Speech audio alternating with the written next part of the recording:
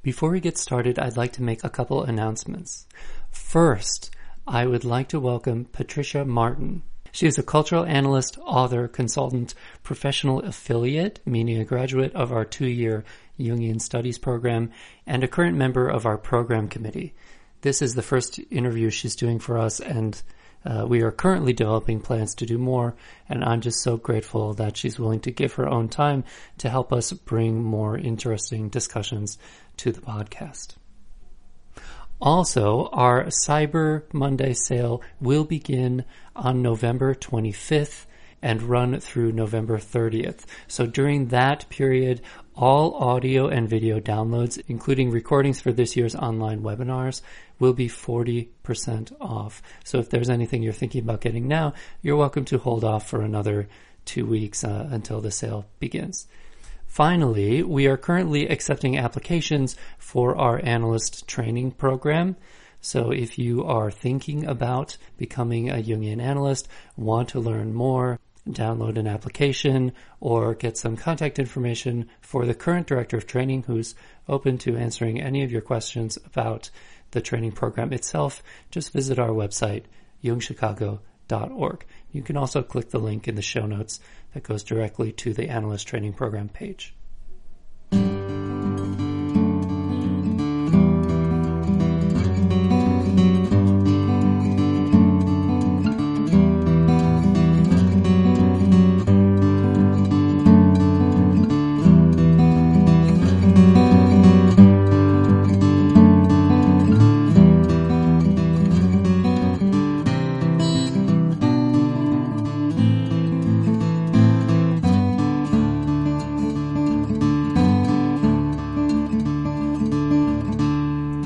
Welcome to the Jungian Anthology podcast, analytical psychology seminars from the C.G. Jung Institute of Chicago.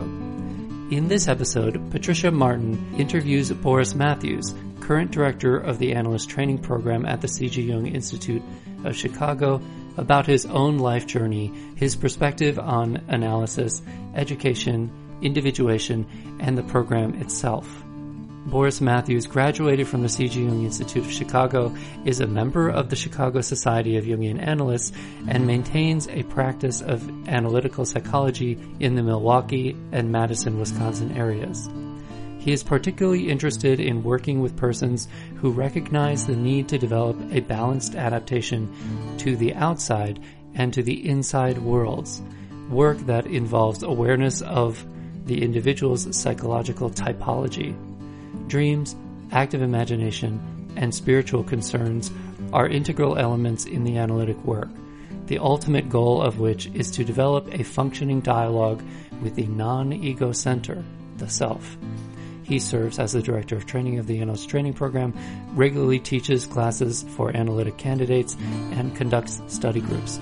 He also taught this past year, he taught an online program called 2020 in Turmoil, a Jungian astrological perspective, and that program is currently available for digital download in our online store.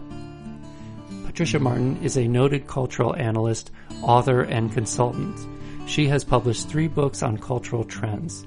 As a consultant, Patricia has helped some of the world's most respected organizations interpret social signals that have the power to shape the collective. Her work has been featured in the New York Times, Harvard Business Review, USA Today, and Advertising Age. She holds an MA in Literature and Cultural Studies at the University College of Dublin and a BA in English from Michigan State University. In 2018, she completed the Jungian Studies program at the C.G. Jung Institute of Chicago, where she is a professional affiliate. A scholar in residence at the Chicago Public Library, Patricia has devoted nearly a decade to studying digital culture and its impacts on individuation. She lectures around the world on topics related to the psyche and the digital age, the future of the collective, and the changing nature of individuation, all concepts discussed in her forthcoming book, Will the Future Like You? I also want to note that there was some mysterious background hum that I did my best to remove, but the audio quality is affected slightly. I'll continue to work on improving the audio quality for these interviews and appreciate your patience as this venture develops a little more and we get better at doing it. So now here's the interview. Hello, my name is Patricia Martin, and I'm a researcher and an author and a professional affiliate at the C.G. Jung Institute in Chicago. Today I have with me Boris Matthews. He's the Director of Training at the C.G. Jung Institute, where he leads the Analyst Training Program. Boris is a highly respected Jungian scholar, a teacher, and he has translated Carl Jung's ideas into books and lectures for worldwide audiences. Welcome, Boris. It's great to have you with us today. Well, thank you. I appreciate your taking time to do this. Oh, I'm thrilled to get the chance to talk to you. We'll be talking today about the Jungian path to becoming an analyst and what makes it unique from other types of psychotherapy. And how about if we just began with your own journey? How did you find your way to Jung? Indirectly, I think in graduate school I was already thinking in Jungian terms, although I didn't know it at the time. And I did a couple of graduate school papers interpreting or translating some of the symbolism in a novel. And my grad professor gave me a B, which of course, in grad school, a B is a failing grade. It's a warning. And then I was trying to be an expatriate, which I didn't succeed at. I gave it a 3-year shot and just, couldn't pull it off. But anyway, in that first year out of the country, in the winter, I had a major dream, which woke me in the middle of the night. And I knew that there was something significant there. So I stopped in at a clinic on my way to the job that I was doing at the time, and turned out to be the Jungian clinic in Stuttgart, Germany. And then it took, several years to actually do anything more about it. But I discovered then, Man and His Symbols, and that early book by Dennett and Kleitman on REM sleep. And then Memories, Dreams, Reflections, and I was hooked. And it took a few years after that to get into analysis and then finally get into training. But that initial dream that has really been, formative, but also when everything comes back to what am I doing, the dream really tells me, what I'm trying to do. Well, how Jungian that you could have found yourself at a crossroads and then had a dream that started to indicate maybe you should go this direction. Is that common? I mean, why do therapists turn to Jung after they've been out and practicing for a while? I think one of the reasons that therapists turn to Jung after they've been practicing a while is that they realize that they've gone as far as they can go with their conventional approaches and techniques. And I'm not at all downgrading the value of a lot of the conventional approaches to psychotherapy. A lot of it is really what the client needs at the time. But, you get to a point where, especially if dreams are coming up, which doesn't necessarily be a topic of discussion in some of the conventional therapies, but if the client is having dreams and the therapist can't deal with them and the dreams are bothersome, and it doesn't make any sense to try to interpret them only in terms of interpersonal relationships or working or home situations, then, you got to find something else. And my initial dream wouldn't have made a bit of sense from a typical this worldly point of view. I'm thinking as I'm listening to you that would really be a major difference in how Jung saw the analytic process versus, for instance, Freud. In that it was really the unconscious plays a very big role in analysis. And I was wondering if you could talk a little bit more about that and how you train analysts to surface some of that. Good question, Patricia. One of the major differences between Jung and other people is his position that the organism as a whole is a self-regulating entity, if you will. Psyche and soma together are self-regulating. And they are growing toward some sort of full manifestation. All right. Now, to translate that abstraction, the acorn, whether it knows it or not, is going to be an oak tree. And regardless of, unless it's killed along the way, it's going to, whatever shape it takes, it'll deal with the weather, it'll deal with the animals, it'll deal with people. But it's going to be an oak tree. And so this is one of the fundamental positions in Jung's view, which has always been appealing to me, that life is purposive, whatever the right adjectival form is, right? Yep. Now, I still haven't answered the question of what's the purpose of life. And nevertheless, there is that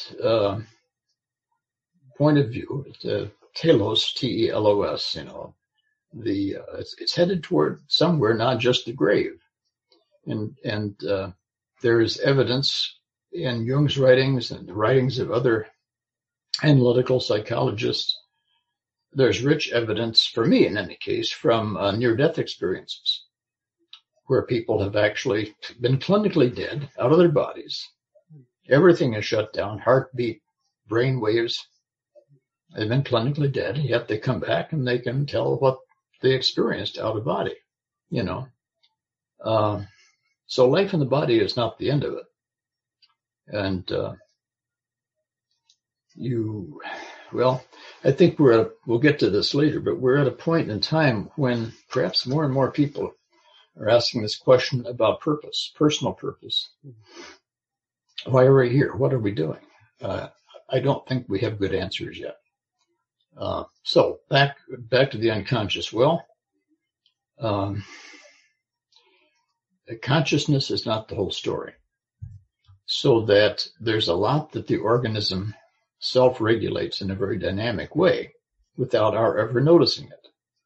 Okay. What we do notice are certain things like thirst, hunger, fatigue, boredom, curiosity, but also dreams that come in picture form or story in picture form,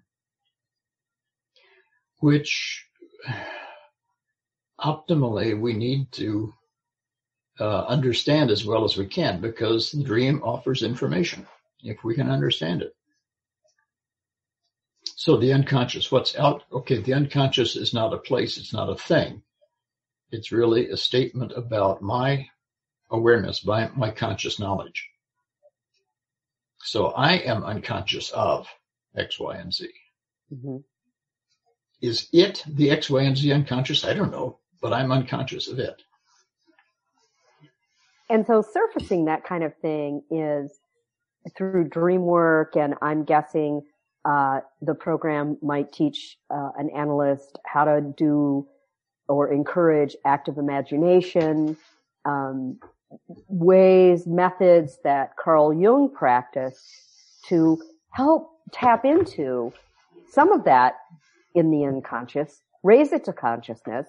And so I think this is what Jung would say is the whole route to individuation, which is to, be able to be a fully integrated person. Do I have that right? Essentially, yes. you mentioned active imagination. And I like to talk about it, at least initially, by asking the other person, do you ever talk to yourself? Gosh, I do all the time. And the other answers, you get up in the morning, what am I going to do today? And after a while, something comes to mind. You get an answer to the question. Now, it's active imagination can be a very demanding discipline, as demanding as talking with another human being who has a point of view that they insist on. All right. Mm-hmm.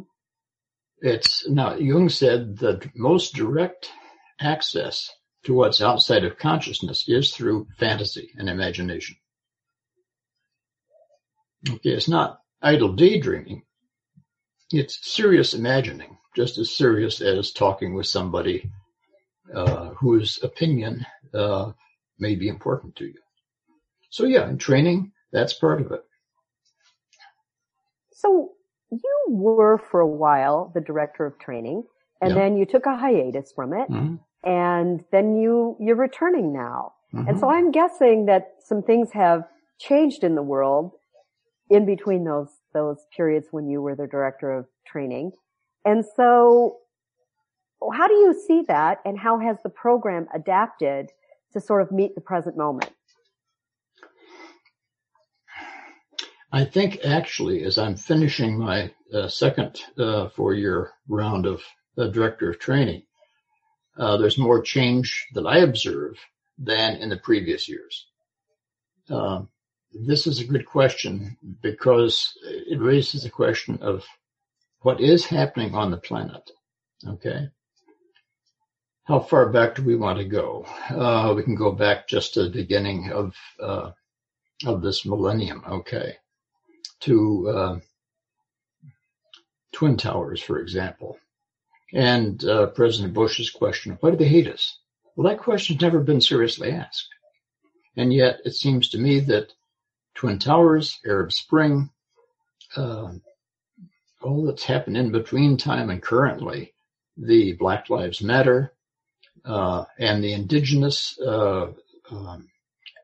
and of course not only indigenous, but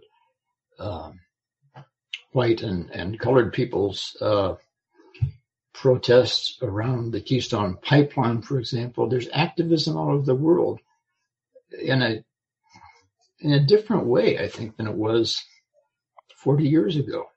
So the question is, I think what's happening on the planet? Why is it happening?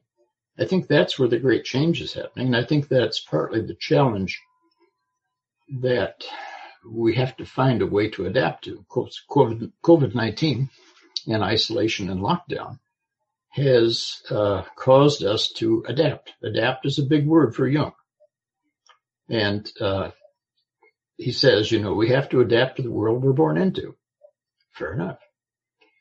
And usually that's the task of the first part of life, however long that is, getting our feet on the ground, earning our keep, getting away from parents, maybe children, and rearing them, profession, training, and all that. But at a certain point, when that's more or less in place, then the focus needs to shift more to, or the emphasis shift more to adaptation to what we are, that we have not been able to, for one reason or another, access, manifest, develop. Now, individuation is used in various senses. So right now, the world is certainly in a turmoil, and things are changing. And we've adapted the Endless Training Program to a hybrid model, and we'll probably go forward with some mixture of in-person meetings and online classes and discussions. How does the content change? Well, I think one of the things that's changed more, we've been aware of more, is the phenomenon of cultural complex. There was a Founders Day a few years ago, focused on the cultural complex. Okay, not only do people have complexes, not only do complexes have people, complexes have cultures. Typical patterns that are emotionally charged. So going forward, I think that, at least for me, the challenge is to stay close to primary experience while trying to understand it. You know. So the primary experience would be one's own experience? That's a start, yeah. But also your experience, which may be different from mine in some ways. So you've been practicing as an analyst for several years now, and what to you has been most gratifying about your work as an analyst? And let me add, as a Jungian analyst. Huh. Well, that's the only kind of analyst I am, so I can't speak for any other kind of analyst. But what the teaching has been really gratifying, as has the clinical work with the clients and with the analytic trainees, candidates. I've always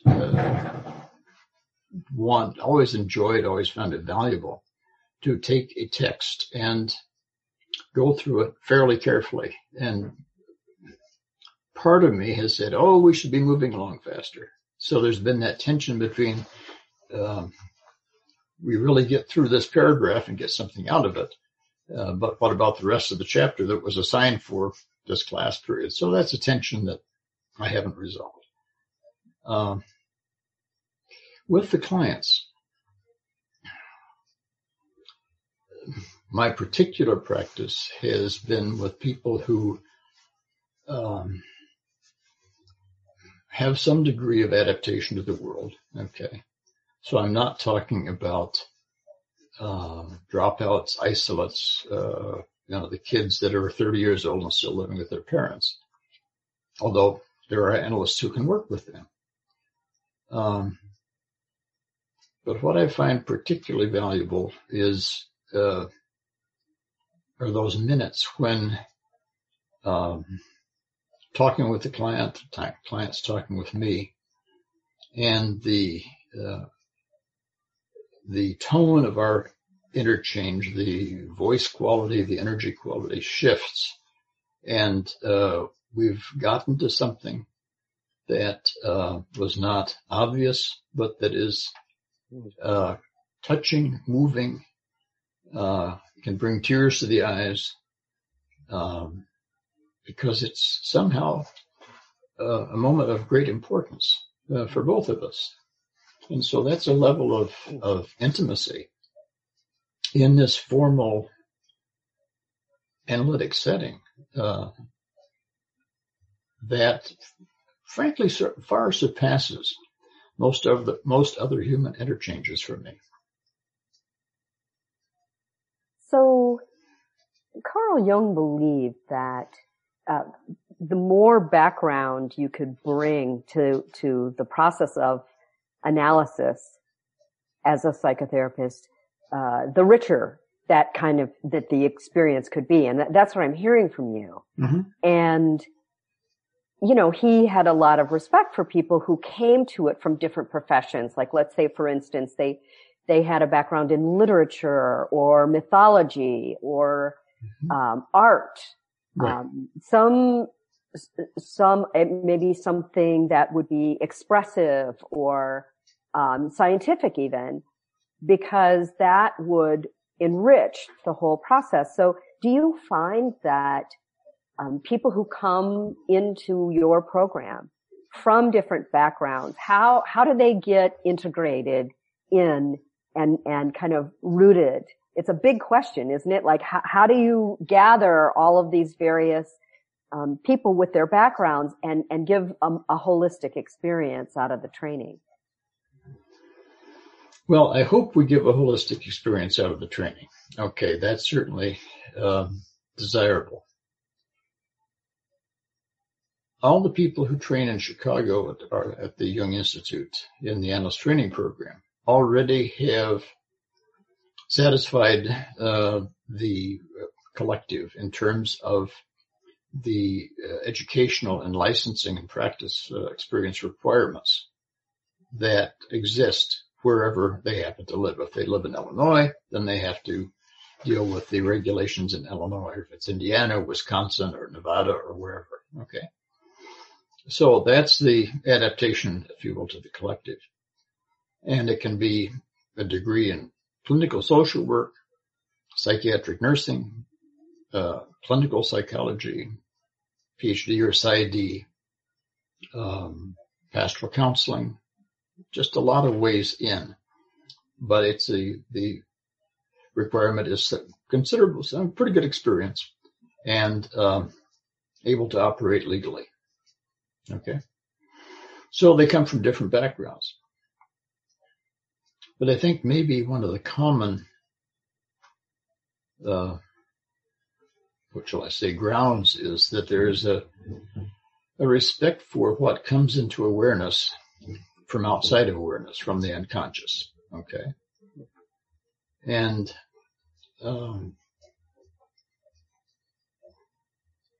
what else?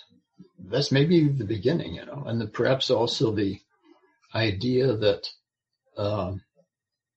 something is coming to me in the form of a dream or a fantasy or an image that I have experienced or seen, or a situation that I can't get rid of, and I need to fathom it. I need to make sense of it. So with that common interest in what is this saying to me that's important for my life, then we can share. Now, there's a lot of cognitive stuff, a lot of book learning that's involved. But there's also the more experiential dimension, whether it's, as currently this year, a colleague and I are taking the first 2 hours of the weekend with the candidates, and it's bring an image, bring a symbol that's meaningful to you, talk about it. And we go around. And interestingly, everybody's image is obviously important to them. But it turns out that somebody else's image elaborates whatever image or symbol I have brought. And you also asked about the value of a wide range of background. It does seem to be true that psyche will present us with dreams that don't make any sense in terms of day residue or my current life situation, but rather bring up themes that only make sense if one knows literature, something of religious tradition, something of mythology. Yeah. Right.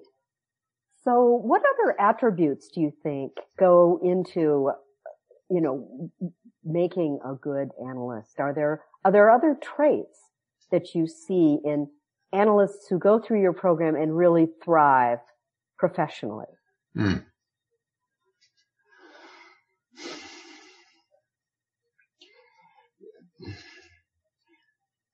Yeah. Jung says something which is profoundly true, that it's the person of the analyst that makes the difference. Now, what does that mean? What that to me means is that it's not the person's theory particularly, or the person's formal training even, but something about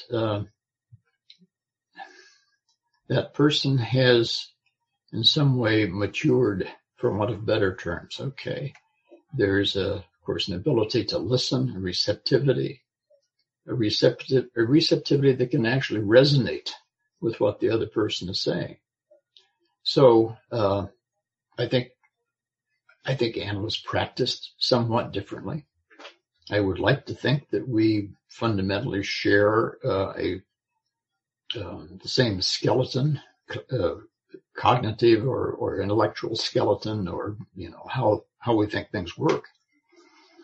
But, what does that mean? That it's the person of the analyst that makes the difference.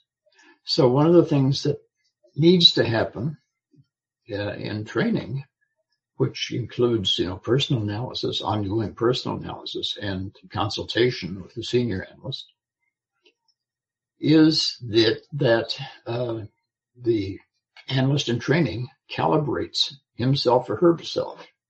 Calibrate in the sense of, I have a strength here and I don't have as much strength there. Or I get thrown off my pace by this complex, or that's a blind spot, or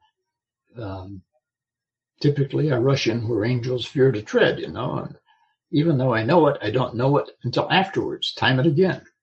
And that's part of calibration, knowing how the instrument, the analytic instrument, which is the person, actually functions. And that's an ongoing calibration, recalibration. It sounds like an alchemical takeoff, ripoff, but anyway. But it also sounds like someone really needs to come in understanding themselves, having insight into their own abilities and their strengths. And if I understand, also it's a matter of having done some analysis themselves. Right. Can you talk about that a little bit? Yes. Well, first of all, it's a process that is never finished, of calibrating oneself. I've been doing this, as you said, for several years. And just recently, I had to recognize in a new way that part of me is naive. And that part that is naive is around an idea that for me is so resplendent, so clear, so obviously important, explains so very much. So what I do is rush in with the idea, naively, expecting to be warmly received. And people sort of say, huh? So I obviously have not done a good job. I have not been aware of other people maybe not being as enthusiastic about that particular point of view as I am. And of course, I end up hurt and disappointed. So, people have to know something about themselves, yes. But even more than, well, that's part of it. But I think the willingness to continue to learn about oneself is crucial. That kind of openness. And that kind of openness really requires that a person feel pretty solid in herself or in himself. Okay? That nobody's going to be able totally to shoot the ground out from under one's feet. And then a willingness to continue learning, not just out of books, but learning from each other, learning about oneself through contact with the other. So I'm wondering, because you have such great perspective, you've got a breadth of knowledge about Jung, understanding of what it takes to become a good analyst, and you've been a teacher as well. So you have, I'm guessing, real insight into what the future of psychoanalysis is. What do you see for the future of the profession? Can't speak for people trained in other psychoanalytic traditions, or at least not extensively. But the fact is that around the world there are developing groups in Central Asia, in China, in India, okay, in South America. These are developing groups of people often, younger than our trainees, who have discovered Jung in one way or the other and are learning to be analysts. There is a hunger out there. Definitely. There's a hunger in this country. If you go on the internet and put up Jung, you're going to find a lot coming through. A lot of it, of course, is Jung's name taken in vain. All right. That's part of it. But there is really good stuff out there too, on the web. So, I have no doubt that somewhere in the world, lots of places in the world, people will be studying, developing the skills to do analytic work, Jungian analytic work. I hope that we can work things out in the States so that younger people can get in. I get inquiries, what does it take? How much analysis beforehand? How long is it? Those kinds of things. And these sound like young people who are eager. So, Jung's discoveries are not going to go away. They're just not going to go away. And there are people who find them and say, oh, I've got to learn more about this. I've got to figure out how to do this. So if you were starting out, if you were one of those young querents, reaching out and saying, oh gosh, I really want to dig into Jung and I want to be an analyst in the Jungian tradition. If you could take yourself back, what would you pursue with a passion now? Well, I'd have to be a different person than I am or than I was. But given that, okay, I tried to get into training just like you did in the past. In other words, don't wait too long. Yeah, don't wait too long. Don't wait too long. Yes. If you're interested, pursue it. Right. It's, pursue the individual analysis, take classes, read, work it, Right. It's a kind of a chronic situation. One gets infected and we have a chronic situation on our hands. It's hard to shake, right? Yeah, well, it doesn't shake, at least for me. And part of it is, that we scrape down through so much conditioning. That's simply the way it is. Wherever we're born and reared, we are conditioned by that environment. And that conditioning is intended to help us adapt to that particular situation. Okay, some of it may not be as necessary as the culture thinks it is, but okay. But that's part of the big challenge of life, is to recognize that the way that I was shaped as a young person is really a misshaping of who I really am. And eventually want to be who I really can be. And that's a tough one, especially if somebody gets to 35 or 40 or 50 and realize that they've been living a split life or a half-truth. Oh, yes. Oh, yeah. Right. Yeah. Yes. And usually, I'm guessing, I know that this was the case for me when I turned to the C.G. Jung Institute in Chicago.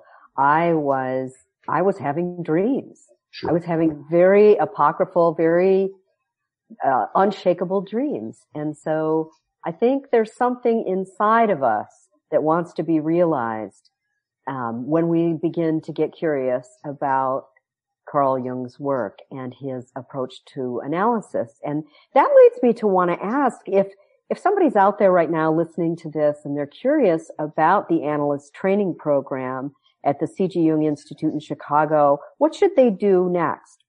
Well, if they want to know about what we're offering, they go on the website, jungchicago.org, and click on the tab that says Education and see what's being offered. If they want more than that, then they will contact the Director of Training, currently me, for the Analyst Training Program, or any other director of a program who is listed there. And that's kind of the beginning, or look for a local Jungian group, go online and see what you can find that's interesting. Great. And get into analysis personally. Yes, because there are hours of analysis that are required if you want to pursue the training. So in other words, you're undergoing Jungian analysis with a trained Jungian analyst at the same time as you're learning how to do it yourself. And as a matter of fact, the requirement for the analyst training program is 100 hours of personal analysis before the application deadline. Right. So that's a great place to begin. It is. And the reason for that is that hopefully personal analysis will help the eager person get some idea of what's involved, a taste of it personally. And, one of the things that was said in my training, and is still true, what's very important is how we know, how we came to know what we do know. Okay, how do you know what you really know?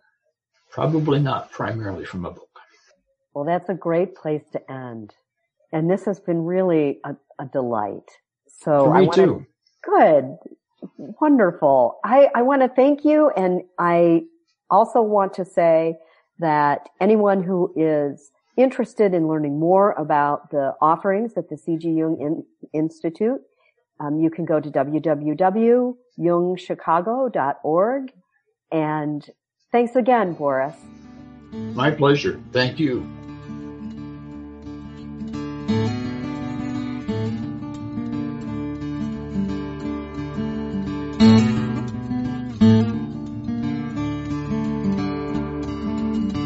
This podcast is distributed under a Creative Commons Attribution, Non-Commercial, No Derivatives license.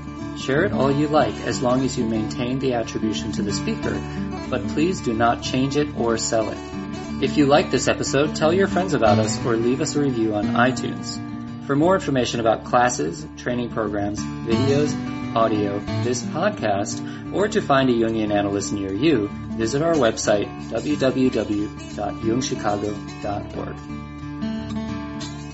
Thank you to our 2019 supporter-level donors, Bill Alexi, Usha and Ashok Bedi, Circle Center Yoga, Arlo and Rena Compan, Eric Cooper and Judith Cooper, Lorna Crowell, D. Scott Dayton, George J. Didier, the Kull Family Foundation, Ramakrishnan and Full Bloom Lotus, Suzanne G. Rosenthal, Deborah Stutzman, Deborah Tobin, Alexander Wayne and Lynn Kopp, and Gerald Weiner. If you would like to support this podcast, just go to jungchicago.org/give.